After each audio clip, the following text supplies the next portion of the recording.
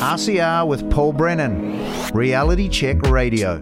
Thursday morning, as always, is Perigo's Perspective Morning here at RCR. Lindsay joins me again. Morning, Lindsay. Good morning, Paul. From the river to the sea. Oh, as you can imagine, I have something to say about that. You know, a pleasant surprise, though, through all of this was Christopher Luxon actually standing up for Israel's right to defend itself and condemning both the barbarity of the Hamas attack and the attack itself. I thought I saw there from Christopher Luxon sort of intimations of a suggestion of a glimpse of a glimmering of a backbone. Okay. Yeah, okay. Well, you have to kind of look hard, though, by the way you put that. Oh, yes. Yes, there's a long way to go. All right. Well, let's not hold you up. The floor is yours. Let's go. The pro-Hamas marches over the weekend were sickening. Somehow, hundreds of thousands of Hamas brown shirts all over the Western world came out of nowhere to shriek support for the worst act of genocide since the Holocaust. Support for sub-savages who behead babies and burn them in ovens. Hamas's charter calls for relentless jihad and the elimination of Israel. The preamble to the 1988 charter stated, Israel will exist and will continue to exist until Islam invalidates it, just as it invalidated others before it. After the slaughter of October 7, 2023, Israel now seeks justly to eliminate Hamas. Israel is getting the job done. That's why the mobs were demanding an immediate ceasefire. The baby beheaders were on the run. The mobs wanted to give them time to regroup. This may not sound as bad as outright demanding the gassing of Jews, such as we heard elsewhere on the globe, but the end is the same. From the river to the sea means no Israel. Supposedly, the protests here were organized by a group called Justice for Palestine, in a singular example of loathsome hypocrisy and Orwellian virtue signaling. Justice for Palestine's website says, all forms of racism and discrimination are the antithesis of justice, peace, and freedom. Justice for Palestine events and social media will not tolerate any act or discourse which adopts or promotes, among others, racism, anti-Arab racism, Islamophobia, anti-Semitism, sexism, xenophobia, or homophobia. I wonder if they've communicated any of that to Hamas or Hezbollah or the Ayatollah, especially the bits about genocide, sexism, and homophobia. Have they tried enlisting with Hamas wearing rainbow T-shirts?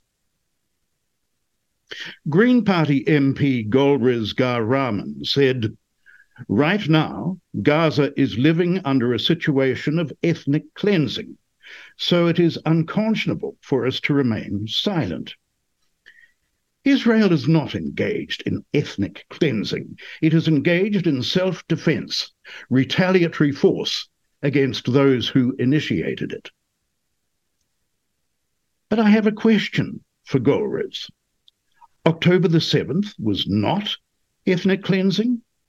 What Chloe Swarbrick was shrieking for is not ethnic cleansing? From the river to the sea, Palestine will be free! Just in acknowledging the whakapapa of my party that I am so proud of and standing in solidarity with the Palestinian movement that we are so proud to stand in solidarity with.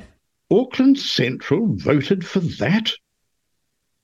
I'll bet, dear listener, you had no idea so many Aucklanders had such an interest in the Middle East. Well funded, too, this version of the zombie apocalypse. Funny that. It was gratifying and edifying to learn that arch-influencer Elon Musk has tumbled to what's going down in the world. Here he is telling Joe Rogan why he bought Twitter. I mean, this is going to sound somewhat melodramatic, but I was worried about that it was having a corrosive effect on civilization. That it was just having a bad impact. I think part of it is that it's where it was located, which is downtown San Francisco. And while I think San Francisco is a beautiful city, and we should really fight hard to kind of right the ship of San Francisco, if you've walked around downtown San Francisco, right near the ex-FKA Twitter headquarters, it's a zombie apocalypse. I mean, it's rough. Have you been in that area? Not lately. No. Yeah. I've heard. It's crazy. I've heard it's crazy. I've heard you really can't believe it until you actually go there. You can't believe it until you go there. So now you have to say, well, what philosophy led to that outcome? And that philosophy was being piped to Earth. So, a philosophy that would be ordinarily quite niche and geographically constrained, so that the fallout area would be limited, was effectively given an information weapon, information technology weapon to propagate what is essentially a mind virus to the rest of Earth. And the outcome of that mind virus is very clear if you walk around the streets of downtown San Francisco. It is the end of civilization. A zombie apocalypse, a mind virus that is killing civilization. Who could possibly be helping to fund such a thing? Elon didn't hold back on one possibility. One often hears of the sort of George Soros boogeyman, but I mean, Soros actually, he is, I believe, the top contributor to the Democratic Party. The second one was Sam Bankman-Fried. Yeah. So, and Soros, I don't know. I mean, he had a very difficult upbringing, in my opinion, he fundamentally hates humanity. That's my opinion. Really? Yeah. I mean, well, he's doing things that erode the fabric of civilization. Getting DAs elected who refuse to prosecute crime. That's part of the problem in San Francisco and LA and a bunch of other cities. So why would you do that? Was it humanity, or is it just the United States as a whole? I mean, he's pushing things in other countries too. He's not doing just the here. same thing? Yeah. Now, George at this point is pretty old. I mean, he's not, he's basically a bit senile at this point. But I mean, he's very smart. And he's very good at arbitrage. Famously, he shorted the British pound. That's sort of how I think he made his first money, was shorting the pound. So he's good at spotting, basically arbitrage, like spotting value for money that other people don't see. So one of the things he noticed was that that the value for money in local races is much higher than it is in national races. So the lowest value for money is a presidential race. Then next lowest value for money is a Senate race, then a Congress, but once you get to sort of city and state district attorneys, the value for money is extremely good. And Soros realized that you don't actually need to change the laws, you just need to change how they're enforced. If nobody chooses to enforce the law, or the laws are differentially enforced, it's like changing the laws. That's what he figured out. But is what's stunning that this trend, that people haven't pulled the brakes on this and have it reverse course? I'm pulling the brakes. Yeah. Yeah, pulling the brakes right now. Yeah, you are. But you might be the only one. Well, I think more people should. Most people just don't want to rock the boat. Most people are looking for acceptance from society, and they're if there's some negative press article, they're like shattered. Well, I couldn't give a damn. Right. Go ahead, make my day. Non-enforcement of the law as a way to destroy the law. Sound familiar? Elon Musk refers to Soros's difficult childhood. In fact, Soros says it was one of the happiest times of his life. That's when, as a 14-year-old, he helped Nazi occupiers locate his Hungarian fellow Jews so their property could be confiscated and they be sent off to the death camps. He was asked about this in 1998. You're a Hungarian Jew who escaped the Holocaust by posing as a Christian. Right. And you watched lots of people get shipped off to the death camps. Right. I was 14 years old. And I would say that that's when my character was made. In what way? That one should think ahead, one should understand and anticipate events, and one is threatened. It was a tremendous threat of evil. I mean, it was a very personal experience of evil. My understanding is that you went out with this protector of yours who swore that you were his adopted godson. Yes. Went out, in fact, and helped in the confiscation of property from the Jews. That's right. Yes. I mean, that sounds like an experience that would send lots of people to the psychiatric couch for many, many years. Was it difficult? Not at all. Not at all. Maybe as a child you don't see the connection, but it created no problem at all. No feeling of guilt. No. For example, that I'm Jewish, and here I am watching these people go. I could just as easily be there. I should be there. None of that.